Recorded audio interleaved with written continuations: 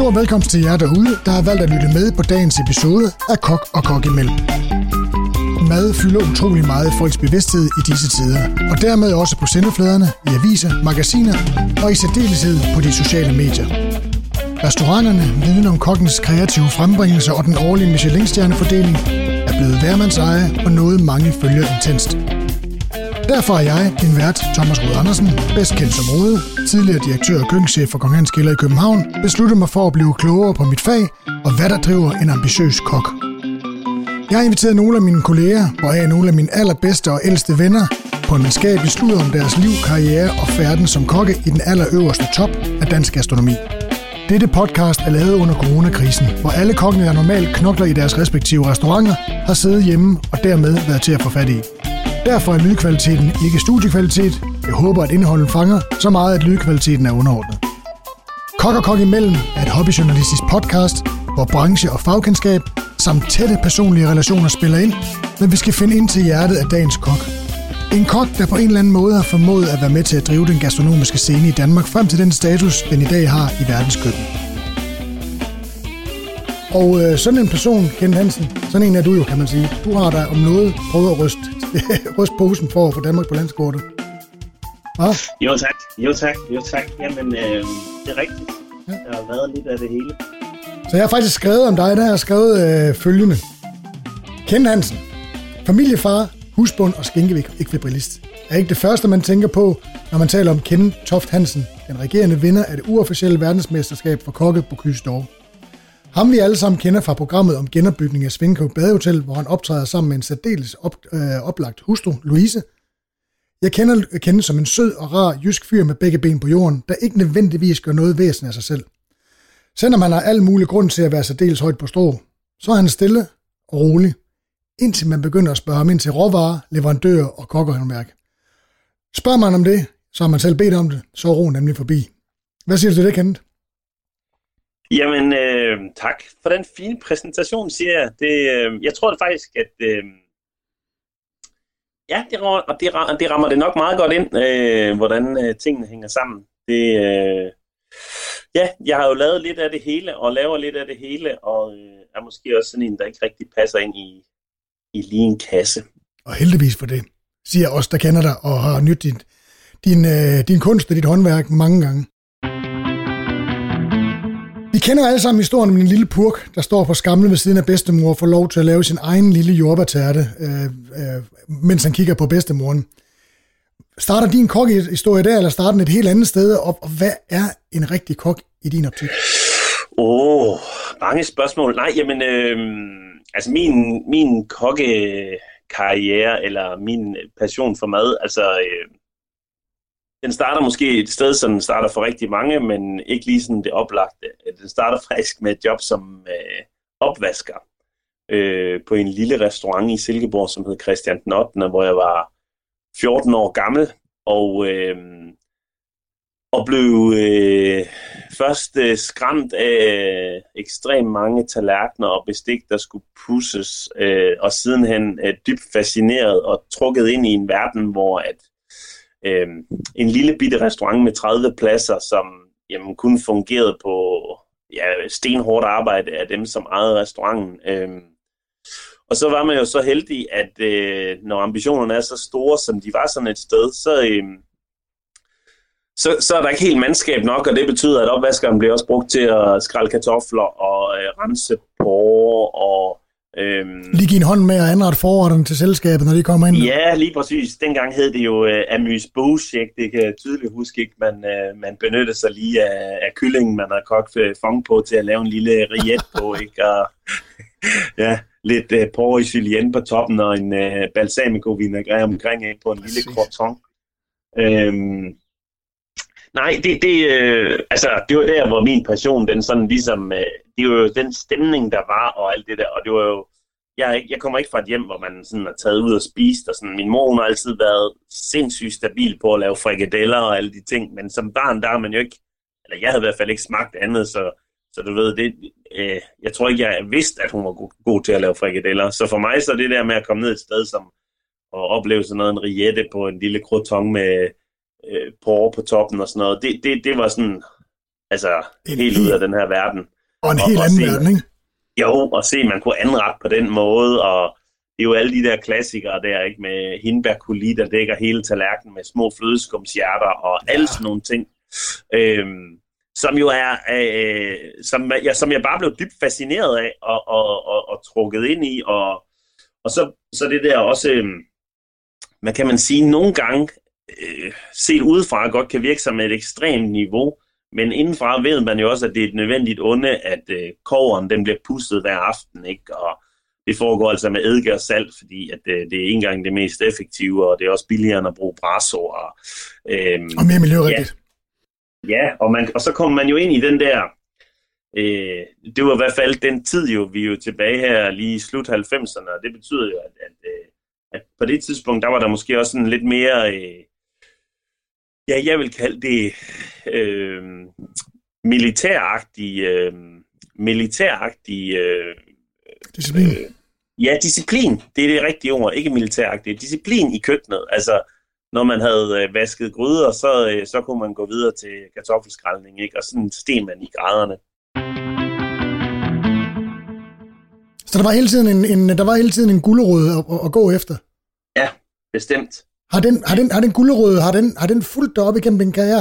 Har der hele tiden været en gulerod foran, der ligesom har bevirket, at du har haft lyst til at sige, men jeg skal lige det her igennem, og så må jeg videre, så kommer jeg videre til det næste? Ja, men altså for mig, der tror jeg, der er mange lag i det her, fordi da jeg startede som kokkeelev, der er det jo ikke passion til råvarer, der driver værket, fordi som 14-15-årig, der har man ikke,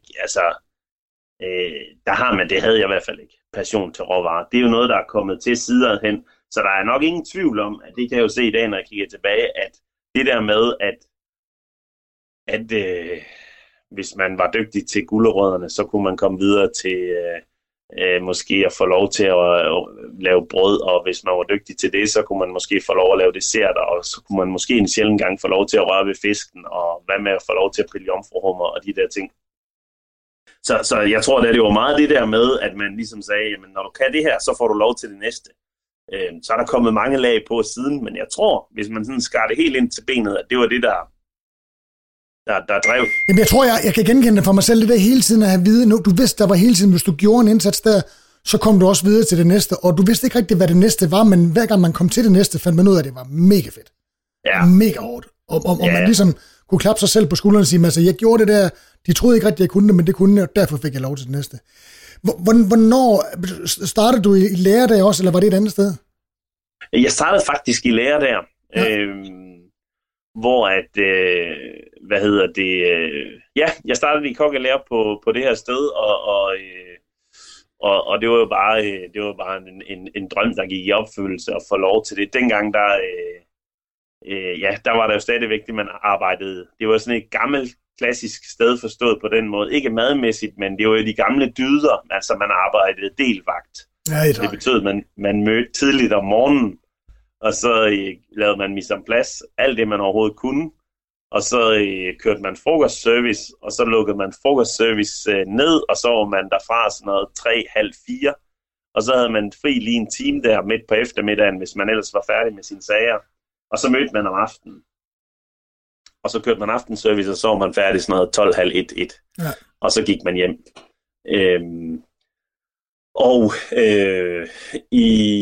I min læretid her, der sker der faktisk det, at jeg kom ud fra en lille uheld, hvor jeg styrter på knallert.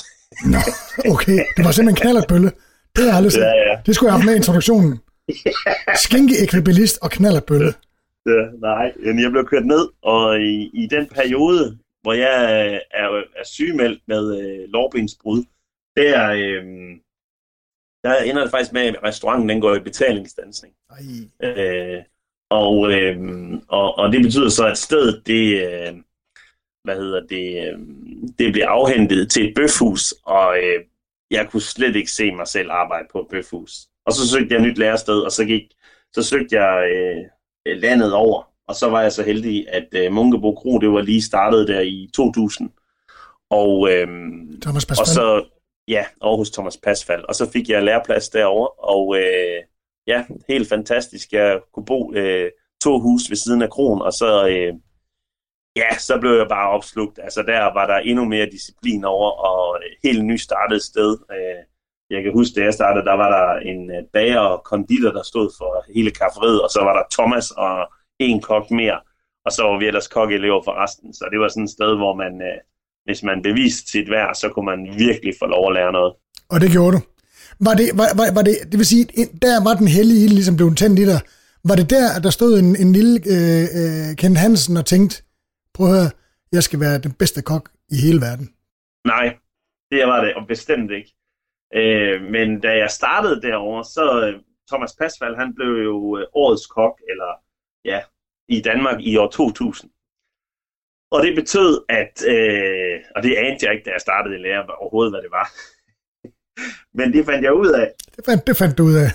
Og nogle af de kokke, som så var hos Thomas, de kom jo der, fordi de kunne godt tænke sig at gøre kunsten efter. Og blive årets kok. Og derfor så i min læretid, så ret hurtigt, så blev der meget tale om det her. Når nu blev årets kok, og hvornår blev materialet sendt ud, og alt det her. Og man kunne træne på sine fridage og alt det. Og så viste det sig jo så, at der også fandtes noget, der hed, DM for kokkeelever. Ja. Og så stillede jeg op til det, og så fandt jeg jo ligesom det der indre konkurrencegen. Og jeg startede jo, som det er gået mange gange, også det er med at blive nummer 2.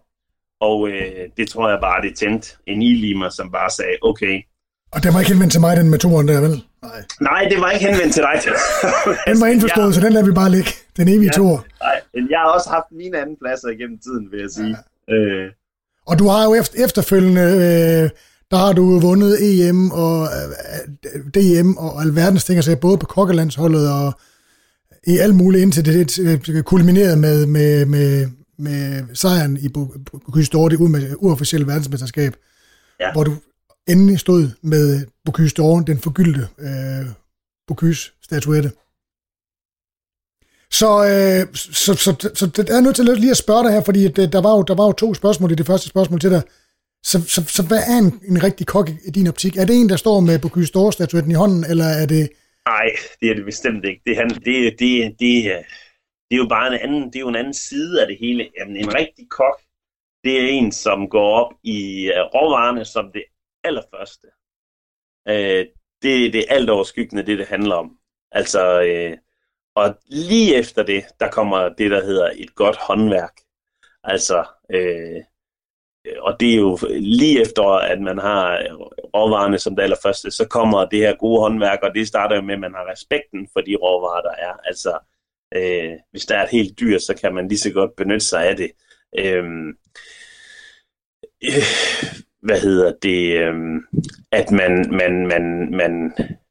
At man kan lave mad på et komfur med en kniv. Altså, det kan lyde helt vildt basalt, men det er for mig en rigtig kok, som kan klare sig med det. Uden alle mulige redskaber. Det kan man jo også bruge, men man skal have en basal viden, det er det, du siger. Jamen, det er jo, altså hvis man sammenligner det for eksempel i sportens verden, jamen, så starter det jo med en fodboldspiller, han skal kravle, før han kan gå, og før han kan løbe. Og det er jo ligesom, det er jo det gode håndværk, det bunder i, det er jo, at du skal jo lære alle de køkkentekniske egenskaber, der indebærer i, jamen hvis man bare tager noget som et løg, det er jo nok det allerbedste eksempel, der findes. Det kan være syrligt og skarpt og helt stærkt, så tårne de løber i vand. Og det kan være den sødeste marmelade, som man overhovedet kan forestille sig, hvis man bare ved, at man tempereret længe nok på dem, ja. Så bliver de vinende søde. Løg er fantastiske. Og det er jo det handler om. Det er jo, at man skal fylde værktøjskassen op i det gode håndværk. At man ved, hvordan alle tingene de fungerer, og hvad er det, der sker, når man steger og braser. Og hvis det er musklerne, der har bevæget sig meget, hvor lang tid skal de så tilberede, og hvordan reagerer grøntsager, når de koger, og når de simmer, og bliver de søde, mister de deres smag, mister de deres aromatik, hvad sker der, når man reducerer frugtsaft ned, og Jamen, alle de her ting, det er jo det gode håndværk, det handler om. Så det er det, I laver på Svinkløv? Det er definitionen af Svinkløvs køkken? Ja, det er det. Kenneth, Svinkløv er jo Svinkløv med den perfekte blanding af hav, himmel, klitter, klitplantage, alt er på paletten. Og når man ser på nogle af de fantastiske kokke, der har været igennem køkkenet der i yderste klitrække på Svinkløv, hvad er det så køkkenet på Svinkløv kan, altså som det kunne, altså før du var der, da du startede, under Kenneth Toft Hansen, og måske også efter Kenneth Toft Hansen? Ja, jamen først og fremmest så er der jo en nærhed til naturen her, som jo som gør, at der er 300 meter til havet, og vi er lige i smørhullet af, hvor altså, der bliver landet allermest fisk i hele Danmark. Og det betyder, at der er jo selvfølgelig en nærhed og en friskhed til de råvarer, der er. Og det tror jeg altid, man vil være godt tosset, hvis man ikke benytter sig af den store mulighed. Men noget af det, som der jo altid også har været heroppe, det er jo det her med, at vi skifter menuerne hver dag. Og det er jo med til, at der er en mangfoldighed, og der skal være en lyst og en energi til at lave ny mad til de folk, der spiser her. Altså det her med, at det er de samme gæster, der kan spise i restauranten, jamen 14 dage i træk. Altså nu her, når vi åbner hotellet for eksempel i år, så har vi et par, der har booket værelse her i 3 uger i træk, og de skal spise i restauranten hver aften. Og hvis man ikke har lidt af det hele at give af, så 21 dage i træk med de samme gæster, det der kan det jo ikke nytte noget, man kun har lyst til at servere ja, eller torskeryg. Altså, der skal der gang i både fjæsinger og knurhaner og porre og gulerødder og asparges og nye kartofler og alle de ting der. Så der skal man, det er det, som jeg synes køkkenet det altid har kunne have. Det er jo det der med, at der er et energiniveau, og der er lyst til at lave mad, og det er jo også noget af det, som jeg tror, at alle dem, som synes, det er sjovt at komme og arbejde her og rykke deres liv, altså rykke et halvt år ud af kalenderen for at komme her, det er jo det der med, at man ikke møder ind til den samme hverdag.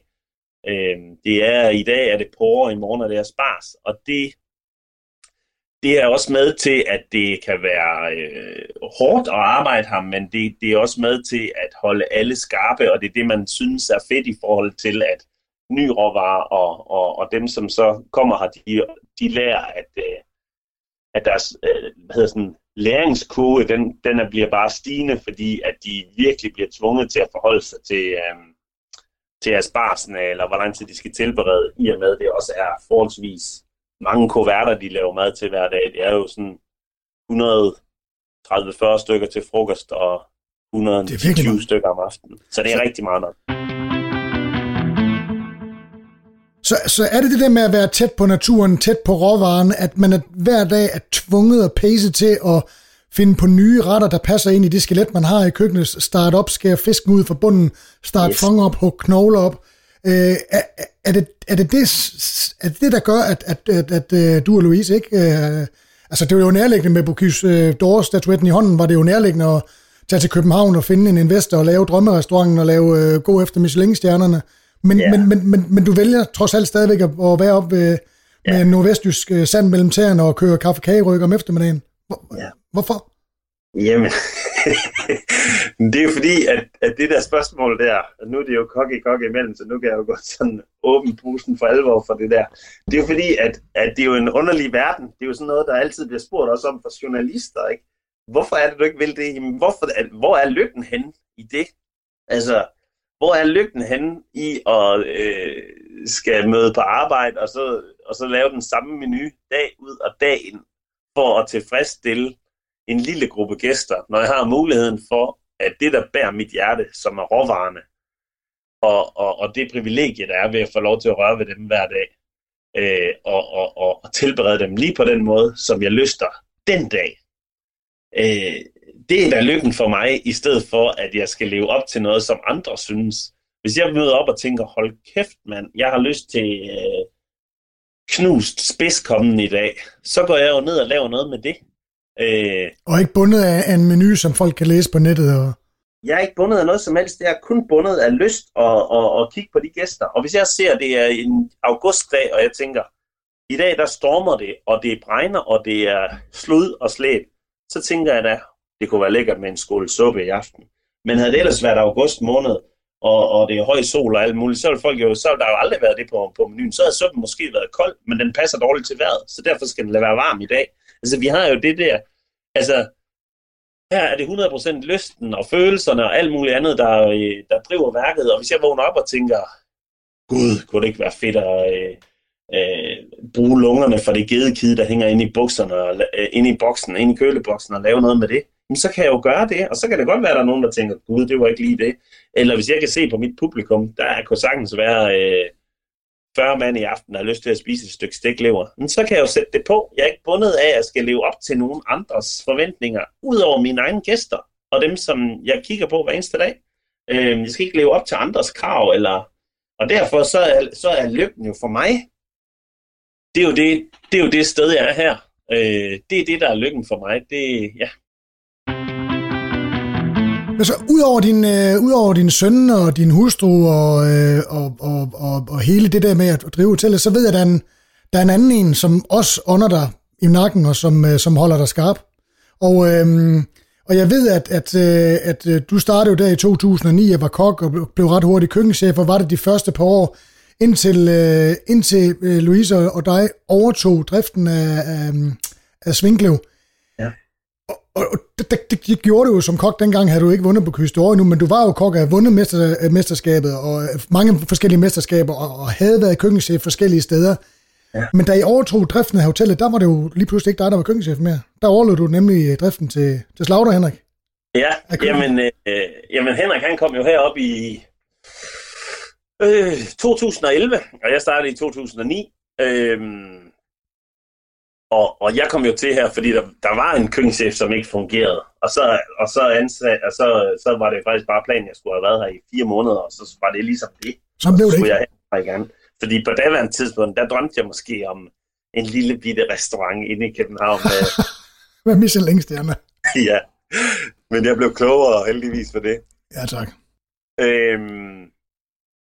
Nej, og så i 2011, så faldt den her appelsin ned i turbanen, som hedder Henrik, som startede op som kok, og han er også uddannet slagter. Og det var jo bare sådan et samarbejde, som har udviklet sig over lang tid. Altså det der med at på en måde være ravne uenige, og så samtidig være ekstremt enige. Det tror jeg er det, der beskriver meget godt Henrik og mit forhold. Og det er forstået på den måde, at vi er 100% enige omkring, hvad er vores holdninger til råvarer, og det der er kærligheden, og det der er håndværket. Ja, det er virkelig, det binder sammen. Altså, det er jo sindssygt så stor fokus, der er på det. Ja, og så er der jo den ene... Og så er der jo det, at han er skolet i Italien, og det betyder, at hvis jeg tænker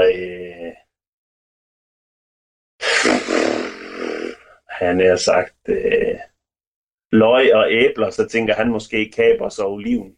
Altså, det er nogle andre råvarer, som hans rygsæk, den altid starter med, og min, og det er på en eller anden måde blevet et perfekt match, også i det her, hvor at vi skal udfordre hinanden, og også holde energien og holde lysten til det.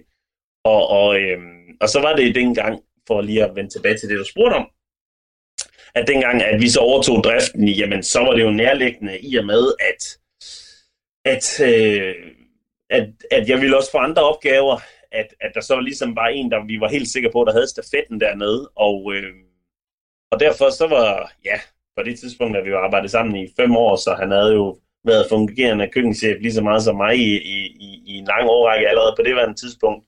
Men det var vigtigt at sige det højt, fordi at jeg jo trådte et skridt ud af køkkenet. Og derfor så blev det vigtigt for os at pege på ham og sige, nu er det altså dig, Henrik. Og så kan du stadigvæk spille bold op af mig, men jeg kom væk fra nogle af alle de her ting, som er stor pilløj hver dag. Og det er jo, ja, det var også dejligt. Ja, men jeg ved nu, du også godt kan lide at stå og pille løg, fordi det er også sådan at stå i køkkenet sammen med kokken og se det hele fungere, og så stå og lave det, man ved, der aflaster kokkene. For mig var det en meget, meget stor ting. Det kunne jeg virkelig godt lide. Ja, men det er det jo også for mig. Men det der med i dag, det er jo sådan, der hvor vi er kommet til i dag, det er jo, at man jo på den måde har muligheden for at springe ind og springe ud.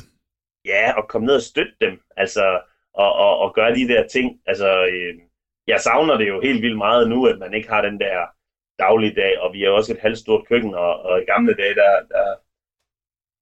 der kunne jeg da huske, hvad alle kokkenes både forældre og søskende hed, og alle de her ting. Og det er jo noget der, hvor man måske er kommet en lille smule fra det, som der er ikke nogen hemmelighed, som jeg savner helt vildt. Fordi når man først stod i anetimer og pillede løg eller udstenede oliven, så skulle man have et eller andet at snakke om, og så kunne man jo snakke om de ting. Men jeg kunne jo også mærke, nu har jeg jo gæstet Svinkløv rigtig mange gange, og glæder mig rigtig meget til at komme tilbage til sensommeren. Ja. Og se dig træde ud fra køkkenet, hvor det måske var sådan lidt indesluttet, lidt mutfyr, og så bare se det til at stå og være restauratør og gå rundt og snakke med alle brugerne og rive jokes af, og det er jo fantastisk. Men der er jo også, altså det der lidt er i det er jo også, at der er jo også nogle ting, der ligesom er faldet meget i hak for Louise, der er ikke, altså overtog stedet, så brændte skidtet ned, det er jo noget skidt, men til gengæld blev det genopbygget fuldstændig fantastisk. I blev gift, I blev forældre, du vandt Bocuse d'Or. Var det skæbnen, eller var det en fuldstændig Kenneth Toft Hansen perfekt synkronisering, ligesom når man står og skal lave sine retter op til afleveringen i Bocuse d'Or? Nej, der var mange ting der, som ikke var planlagt, og så var der også noget, altså hvis vi lige tager, altså, der sker jo bare det, at den 26. september 2016, så går der ild i det sted, som jeg elskede allermest. Og, næstmest. Ja. Jeg ved ikke, selvfølgelig ikke, om der kan give Louise, det kan jeg jo ikke sige, om der gjorde det samtidig. Det ville ellers være vildt. Synkron selvantænding. Jeg sagde ikke person. Det sted, som har betydet så meget for mig, da det sådan er brændt helt ned til asken, så befinder jeg mig virkelig i et sort sted. Altså, det gør virkelig ondt. Og til at starte på, der er det jo, uden at det skal blive handlet så meget om det, så er man bare sådan et mørkt sted, hvor man ikke selv er klar over det, og det betyder, at man tager sig af alle mulige andre og sørger for, at folk de får et nyt arbejde, og folk bliver hjulpet videre og alt det. Og så på et eller andet tidspunkt i alt det her, hvor jeg tror, Louise hun har sagt det til mig mange gange i den periode der, der lukker jeg bare alt andet ude, og så går jeg bare i sådan et overlevelsesmode, hvor at man agerer, og så tænker man ikke på sig selv, man tænker på de andre. Fordi det er meget lettere, end at skal forholde sig til sig selv. Og så sker der jo det, at det er sådan nogenlunde ved at falde på plads, og der er også bliver styr på forsikringen og sådan nogle ting. Og så går vi jo i gang med at skal have det her hotel genopbygget igen.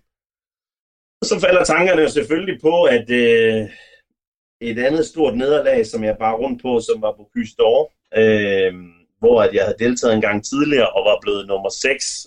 Og det var bare en kæmpe skuffelse for mig. Det sad virkelig dybt i mig. Og så kunne jeg ikke lade være med at tænke, kunne det her lade sig gøre, og var det en mulighed? Og Louise, jeg tror hun var jo, jeg havde stort set, ikke lige, men hun var med der til den første gang til Bocuse d'Or, hvor det tog mig lang tid sådan at slutte fred med, og det sluttede jeg nok først rigtig fred med, det engang jeg rejste fra Lyon her sidste gang. Ja. Og det betød bare, at hun sagde, jamen, du kan jo ikke gå og lave byggeri, og så gå og sidde i alle de møder og drikke ekstreme mængder dårlig kaffe dag ud og dag ind, uden at du har noget, som der sådan pisker dig en lille smule. Og så sagde hun, gør det nu for fanden, og så får vi det der kapitel lukket. Og jeg tror også, hun sagde til mig en dag, jeg gider sgu ikke sidde på plejehjem sammen med dig, og så skal jeg høre om det der, du aldrig fik gjort. Louise er en klog kone. Ja. Og så sagde jeg, jamen, så gør vi det sgu. Og så var det der jo bare sådan en helt ekstrem lang kamp, på mange punkter. Altså, alt grej, udstyr, opskrifter, you name it, alt, det var bare væk. Så du ved, det sted, jeg startede med at træne, det var hjemme i privaten, fordi jeg skulle først vinde den her udtalelseskonkurrence, for at det var mig, der kunne blive den danske kandidat. Og så startede jeg med at træne hjemme, og så da der var gået en uge, så sagde Louise, det der, altså, det går slet ikke, altså på nogen som helst måde. Og så gik kampen jo med at finde et sted, jeg kunne være, og jeg var nødt til at være tæt på hotellet, fordi at der var 1000 ting, og brandteknikere og personale, og jamen, der var bare mange, der meget her, jeg også kunne tage mig af sideløbende. Og så var jeg så heldig, at jeg kunne låne et nedlagt cafékøkken på et lokalt galleri, og det gjorde, at jeg fandt et sted at træne, og så ringede jeg til min gode køkkenchef, Henrik, og sagde, kunne du ikke tænke dig at hjælpe mig med det her? Og så gjorde vi det, og så gik vi derop og trænede i en måned op til konkurrencen. Og så vandt vi den her udtalelseskonkurrence. Og jeg tror måske, det kan lyde åndssvagt, men jeg havde ikke forventet måske at vinde den, fordi at det var så meget op ad bakke, som det var.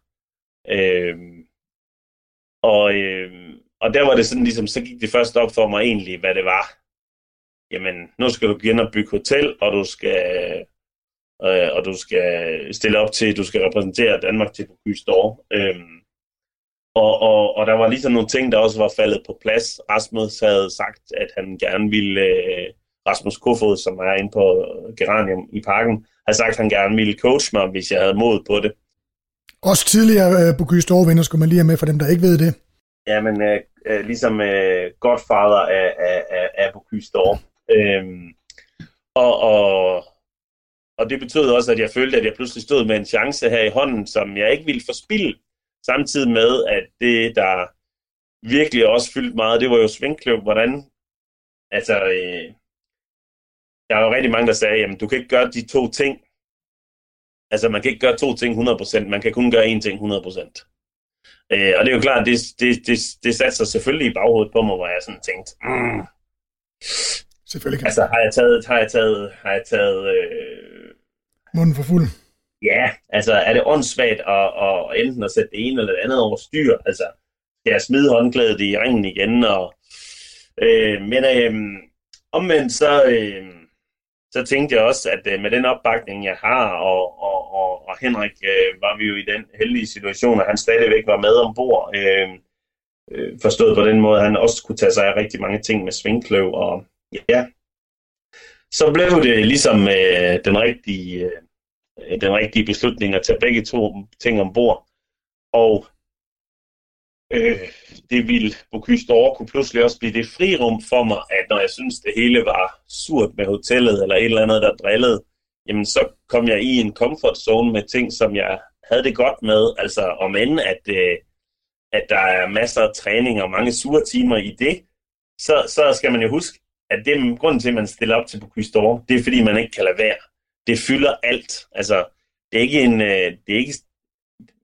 ikke sådan, jeg vågnede op og tænkte, jeg gider godt nok ikke i køkkenet i dag. Man tænker, yes, jeg skal bare ud i køkkenet i dag. Og så er det klart, at der er nogen, der på siden betaler en pris for ens egne ambitioner og alt det her, og det er vice versa, familie og alt muligt andet. Men for en selv, sådan har jeg det i hvert fald, der er det bare, altså, det er det fedeste, man overhovedet kan komme i tanke om. Det er derfor, man gør det. Men som tingene flaskede sig, så kan man sige, så var det jo ikke kun Bocuse d'Or og genopbygning af hotellet, der ramte plet. Der var også andet, der ramte plet, tænker jeg. Ja, jamen... Så der var jo lidt tid ud over de to altopslugende opgaver. Ja, jamen det du nok tænker på, det er jo, at vi også blev forældre i den periode. Altså...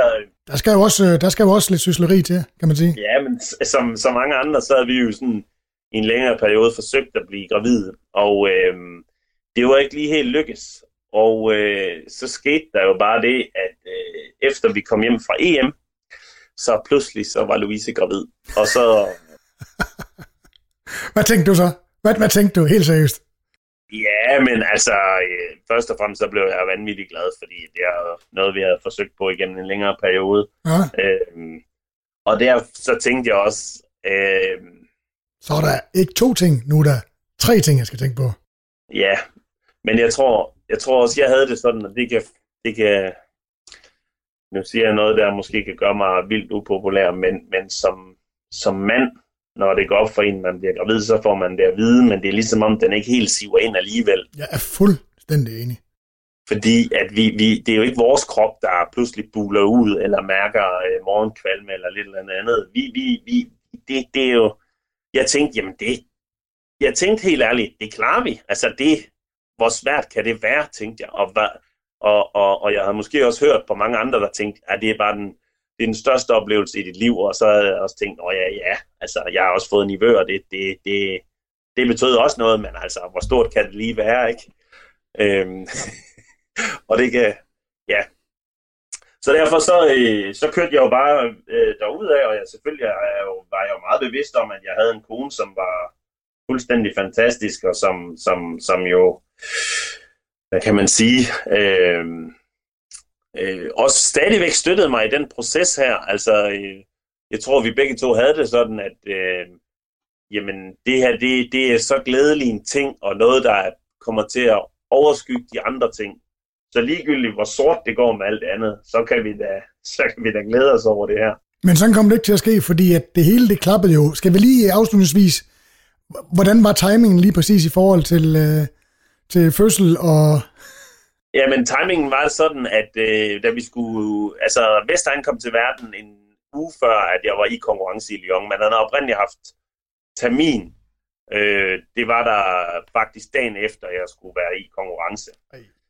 Men der skete det, at en måned før Louises det er ikke en måned, der hvor hun havde termin, der er 3 ugers tid før det, der tager hun op til sådan et rutinetjek. Nej, det er 14 dage før. Ja, det er 14 dage før, at der er termin, der er hun op til sådan et rutinetjek, og der så måler de hende på maven og alt det, og så finder de ud af, at han ikke har spist den sidste måned, og han skal ud, og det skal han nu. Og det sker så faktisk, at Louise hun ringer til mig, mens vi er i gang med den sidste tidstræning og det sidste prøve, og hvor vi har fået det sidste dele og dimser til fadet. Så hun ringer og siger, at det er altså nu, unge mand. Det er nu, du skal melde dig på banen. Jeg skal lige skære kød, så kommer jeg. Ja, men jeg måtte faktisk tage derfra, og midt i, at den sidste smagning var med journalister og det hele. Og så tog jeg afsted på sygehuset, og fik så vores dejlige søn sammen med Louise i ugen før vi skulle i konkurrence. Og der gik det så op for mig, hvad det vil sige at blive far. Og på det tidspunkt, der fra at Bocuse d'Or, det havde fyldt alt, og var det eneste overskyggende, så havde jeg stort set kun lyst til at blive ved min kone og min lille søn. Og det var fandme svært, at selv dagen efter, der var jeg nødt til at tage ud, fordi vi skulle have pakket gradet ned. Altså, vi skulle afsted et par dage før, vi skulle til Frankrig. Og der næste dag om formiddagen, og så sagde hun, kør nu ud og få pakket det lort ned, så du kan komme hjem og være her. Så gjorde jeg jo det. Og vi fik pudset det sidste grej, og fik det sendt afsted til Lyon. Og så skulle jeg afsted, Vester kom til verden om onsdagen, og så skulle vi afsted om lørdagen. Og den længste, fordi at han var jo lidt lille, da han kom til verden, vores søn der, så var vi stadigvæk indlagt på ride. Så der lørdag morgen, da jeg tog fra ride i en taxa, der var det den længste taxatur fra Ride til lufthavnen i København. Og jeg sad og græd hele vejen og tænkte, vi vender om, vi dropper hele lortet. Det gør vi simpelthen ikke der. Jeg kan ikke rejse. Men der var jo også et af andre på holdet, og vi havde lavet rigtig meget arbejde i det her, og ja. Så om jeg ville eller ikke ville, så endte det jo selvfølgelig med, at jeg kom ind i flyet, og da jeg så landede i Frankrig, så havde vi fået Louise installeret op i Gentofte på et lille hospital deroppe, hvor de bare var super søde og tog så godt af hende, og der kunne jeg så høre på hendes stemme, at hun var glad og tryg. Og fra at at den der intense periode, hvor der har været meget træning og baby og hotel, at man følte sig træt. Så den der energiboost, jeg havde fået af at blive far, den var bare, altså, det var så alt overskyggende, at jeg havde ingen problemer med at, altså, det lød mærkeligt, men jeg var sådan kommet meget i balance med mig selv, forstået på den måde, at før konkurrencer er man jo normalt nervøs og alt det der. Jeg havde ingen nervøsitet, og jeg havde masser af energi, når jeg var vågen, og når jeg skulle sove, så sov jeg bare.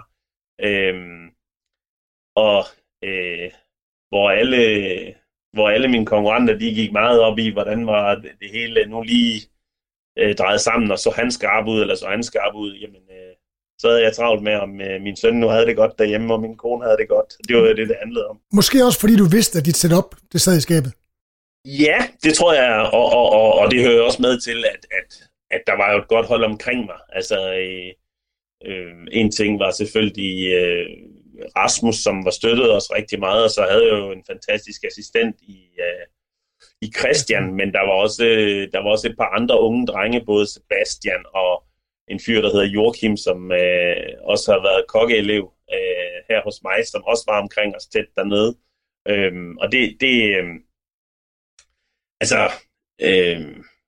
det gjorde os bare, der var en god, altså, du ved, vi lige pludselig så troede vi var jo alle sammen på holdet godt klar over det der med fødsel og alt det der, men det ligesom lykkedes, så tænkte vi, jamen nu, det her, det lykkes sgu også, altså, det skal lykkes, altså, der blev sådan en stemning af, at ja, succes, det avler succes, ikke? Og så gik vi jo i køkkenet dernede, og det, der hører med til historien der med Bocuse d'Or, det var jo, at vi konkurrerede på første dagen, og der er aldrig nogen, der har vundet på første dagen. Jo, det er der i 1987, da Jackie Farron, han vandt. Men dengang, der konkurrerede man kun en dag. Så derfor... og derfor så var det også sådan, altså, vi troede måske ikke helt selv på det. Men vi gik i køkkenet og havde i bund og grund en super, super god dag i køkkenet. Med den ene undtagelse, at kødet havde måske lige fået en spids for meget. En enkelt grad skulle det gerne have haft mindre. Men det gik rigtig godt, og der var god stemning, og ja, en lang historie kortet lidt ind til vindet. Så vandt vi jo og blev verdensmester, og det var jo sådan helt surrealistisk også, fordi Christian, som var min assistent, han fik også prisen for at være den bedste assistent, som jo, altså, det er heller aldrig sket, at der er nogen, der sådan har fået 2 titler på den måde. Der har altid været sådan lidt en tale omkring det der med, at... Når man har fået det ene, så får man ikke det andet. Ja, lige præcis. Så og det er den første titel, der blev råbt op, og da han ligesom fik den, så tænkte vi alligevel, så tager vi herfra uden en skid, ikke? Men da Norge så blev råbt op som nummer 3, og Sverige som nummer 2, jamen i den lille rundkreds, vi stod i der kan jeg bare huske, at først så er der en tåre, der triller på Francis' kind, og så får Rasmus vand i øjnene, og så kan vi slet ikke styre det der bliver det bare ekstremt følelsesladet. Fordi at alle havde på en eller anden måde været med i alt det kapløb, der har været, og i og med, at jeg havde ligesom mange skibe i søen, så havde de jo også været med i en del af de skibe, altså forstået på den måde, når der pludselig var et eller andet undervejs med svingkløv, jamen så må jeg nødt til at springe fra midt i en træning, eller hvad det måtte være, eller en søn, der også skulle til verden, og sådan, så og det var kæmpestort, altså det er en oplevelse, som jeg aldrig glemmer. Det var helt vildt, og så gjorde det jo også, at jeg kunne få sluttet fred med det her spøgelse, som hedder Bocuse d'Or, som jeg bare havde brug for. Så det her, det er jo en solstrålehistorie, hvor man godt kan være engageret i flere ting, også sit arbejde, og stadigvæk være på sin familie, og tingene går op i en højere enhed. Så en sund og stærk søn, og en dejlig smuk hustru, og vinder af Bocuse d'Or, og driver drømmehotellet. Ja. Hvad forventer du dig egentlig mere i livet? Hvad skal der ske fra nu af? Ej, jamen, vi har jo mange drømme stadigvæk. Altså, først og fremmest, så drømmer vi jo lidt om at få en normaliseret hverdag. Altså, hvor vi ikke har 1000 projekter ud over vores arbejde og vores familie. Så nu er der jo lige kommet det her kære coronavirus, og ambitionen til den sæson her, altså sidste sæson, det sprang vi jo sådan lidt henover. Altså sidste sæson, det er ikke nogen hemmelighed, at det var også et hårdt indløb, altså forstået på den måde, vi var presset til det sidste, og de absolut første gæster, de fik også maling på tøjet. Og det betød, at det sidste sæson var bare altså fuldstændig hård, og vi var måske længere væk fra det, vi drømte om, end vi havde været nogensinde. Altså, vi synes ikke, restauranten den flød eller kørte, som den skulle, og Henrik havde også udfordringer i køkkenet.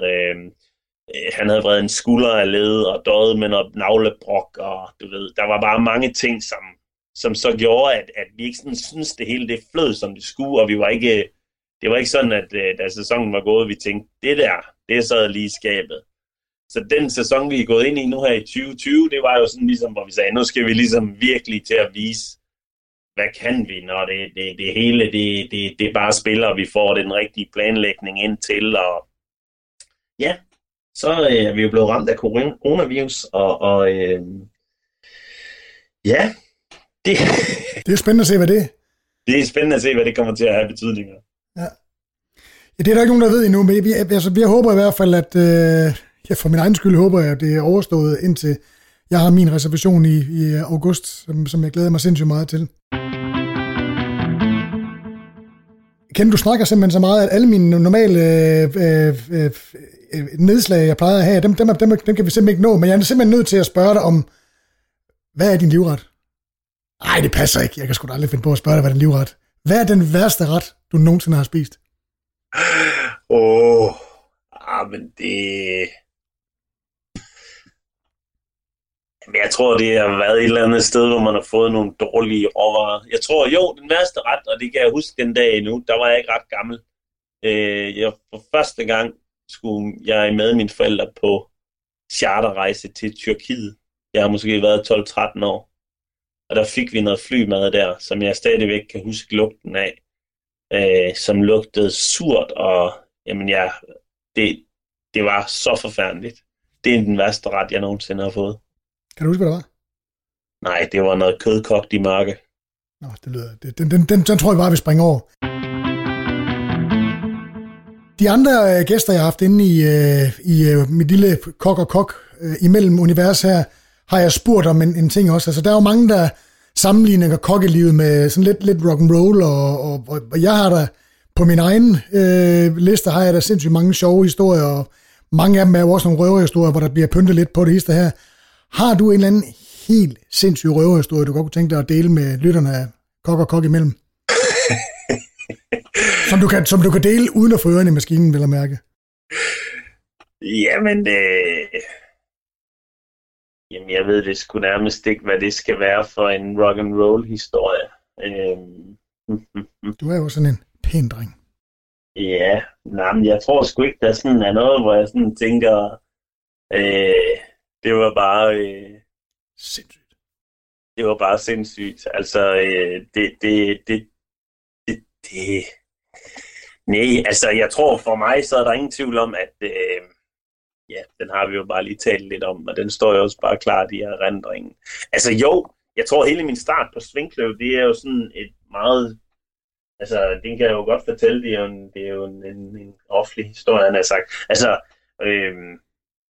da jeg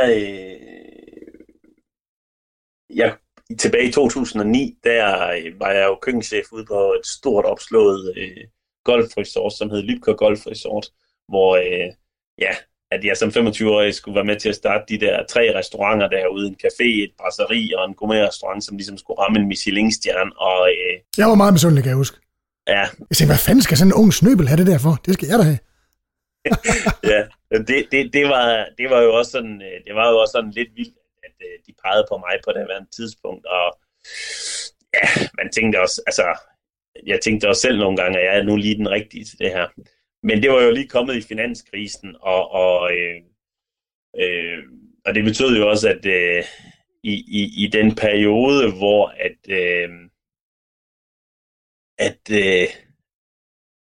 at jeg var med til at ansætte 50 medarbejdere derude, ud fra det devise, der hed, nu skulle man lave den bedste restaurant overhovedet på Norddjurs. Altså, der er også nogle forudsætninger der, hvor man sådan tænker, er det her nu helt præcis gennemtænkt? Og det er i sig selv sådan lidt rock'n'roll-agtigt, kan man sige. Men det jeg sådan set tænker, der vil være den allerstørste, eller det jeg tænker, hvor jeg tænkte, det er sgu sådan lidt vildt. Det var jo den måde, jeg startede her på, at jeg kørte til Svinkløv heroppe i nattens mulm og mørke, og sov i et lille værelse heroppe i et sommerhus. Efter at eventyret på Himmerland, det crashede fuldstændig. Eller Norddjurs, undskyld. Ja, uden finanskrisen, inden den gjorde det helt ondt med det derude. Så kan jeg huske, at den morgen, hvor Lise, hun, den tidligere skulle afskede den køkkenchef, som var her, som ikke fungerede. Hun havde jo også meget store ambitioner for stedet på daværende tidspunkt. Og så afskedede hun jo ham om morgenen, og under 2 timer senere, så dukkede jeg op her og skulle så få de der 6 kokke til at løbe i den rigtige retning ned i de køkken, som der var en anden mands hold, der havde sat. Det var sådan... Var det dårlig stemning? Ej, der var sgu dårlig stemning. Der gik lige lidt, inden vi fik rodet ud i det værste dårlige stemning. Men til mit held, så havde jeg jo et stort hold nede fra Lybker, som jeg lige havde været med til at afskede, som jeg så kunne starte op her igen. Jeg tror hele den der det kan være svært, måske hvis man ikke er i restaurationsbranchen, men i det setup, hvor man skulle sætte en ny menu, og der røg et hold ud og et andet hold ind, og der stadigvæk var 100 gæster om aftenen, der skulle have noget at spise, ikke? Jeg blev jo også udfordret maksimalt der, fordi at jeg kom jo fra en verden, hvor at det der med at lave 12 retter og alt var i miniatyrstørrelse, det var jo min hver dagligdag. Så da jeg startede heroppe, og der så blev sagt ny bon, 2 omelet, så fandt jeg ud af, hvor dyb min værktøjsæske den nu lige helt præcis var, ikke? Og hvordan satan er det nu lige, man banker en omelet, og hvordan laver man 30 af dem inden på rekordtid, ikke? Men det lykkedes for dig, og resten, det er jo historie. Kenneth, de fleste store kokker, det må man jo, den kategori hører du jo i den grad ind under, de gør jo det, de gør, fordi de kan lade være og arbejder jo, fordi de har et budskab, de gerne vil bringe ud til verden. Hvad, når du engang ikke er her mere, hvad vil du gerne have, at dit eftermæle skal være? Hvad skal din søn og din hustru og dine kollegaer og hele verden, hvad skal de huske Kenneth Toft Hansen for, udover at være Bocuse d'Or-vinder og ham, der fik det hele til at klappe i sidste øjeblik? Jamen, jeg håber, jeg har mange år endnu til, altså noget af det, som jeg kommer til at arbejde med fremad herfra, det er jo endnu mere fokus på råvarerne. Altså, jeg håber, at jeg kan komme til at være med til at have en påvirkning på det her med, jamen, hvis vi taler for eksempel kød, sund fedtsyresammensætning, det ved jeg også, det er noget, du har. Ja. Hvis vi taler grøntsager, jamen, store problemer i dag med, at i økologien, så må man bruge minkgødning til at, sprede på markerne i forhold til, at man stadigvæk producerer økologisk. Det håber jeg virkelig, at jeg kan være med til at sætte. Altså, det der jo er i det er jo, at jeg håber ikke, at vi kommer til at fortsætte ned ad den her retning, hvor at det er mere, det er mere brandet, der bærer, hvad kan man få for sine varer, end det er holdningerne til det. Tilsætningsstoffer, altså noget af det, vi jo arbejder helt meget op med, det er jo det der rene, naturlige køkken, hvor jamen, hvad skal vi have det ind i køkkenerne efter? Og så håber jeg, at der er helt vildt mange, der kommer til at også huske mig fra det der håndværk, altså noget af det, som vi jo er heroppe, vi er jo bestemt ikke top restaurant, men vi arbejder med den gruppe, som er lige nedenunder, altså nyudlærte kokke, som kommer for at lære et håndværk, har et ønske om at blive bedre, og som så kan komme på et springbræt, der så gør, at man kan komme til København og arbejde på en endnu bedre restaurant. Jeg håber, der er nogen, der vil se tilbage på det her sted, lidt som som sådan en talentfabrik, et sted, man tager hen, når man er ung, og man har mange ambitioner, og så bliver man bedre og dygtiggør sig, inden man tager videre og specialiserer sig.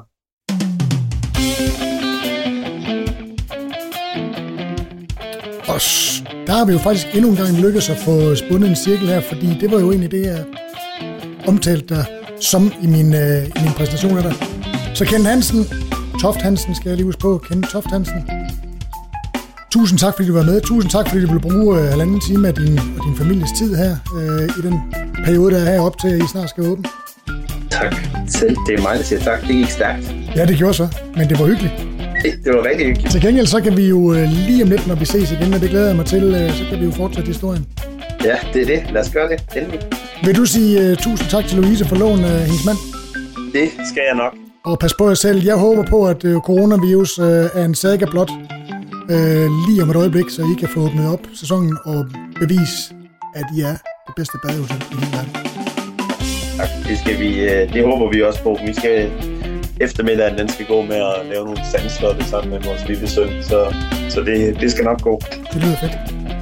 Ha' det godt. Tak for nu. Ja, i lige måde. Hej.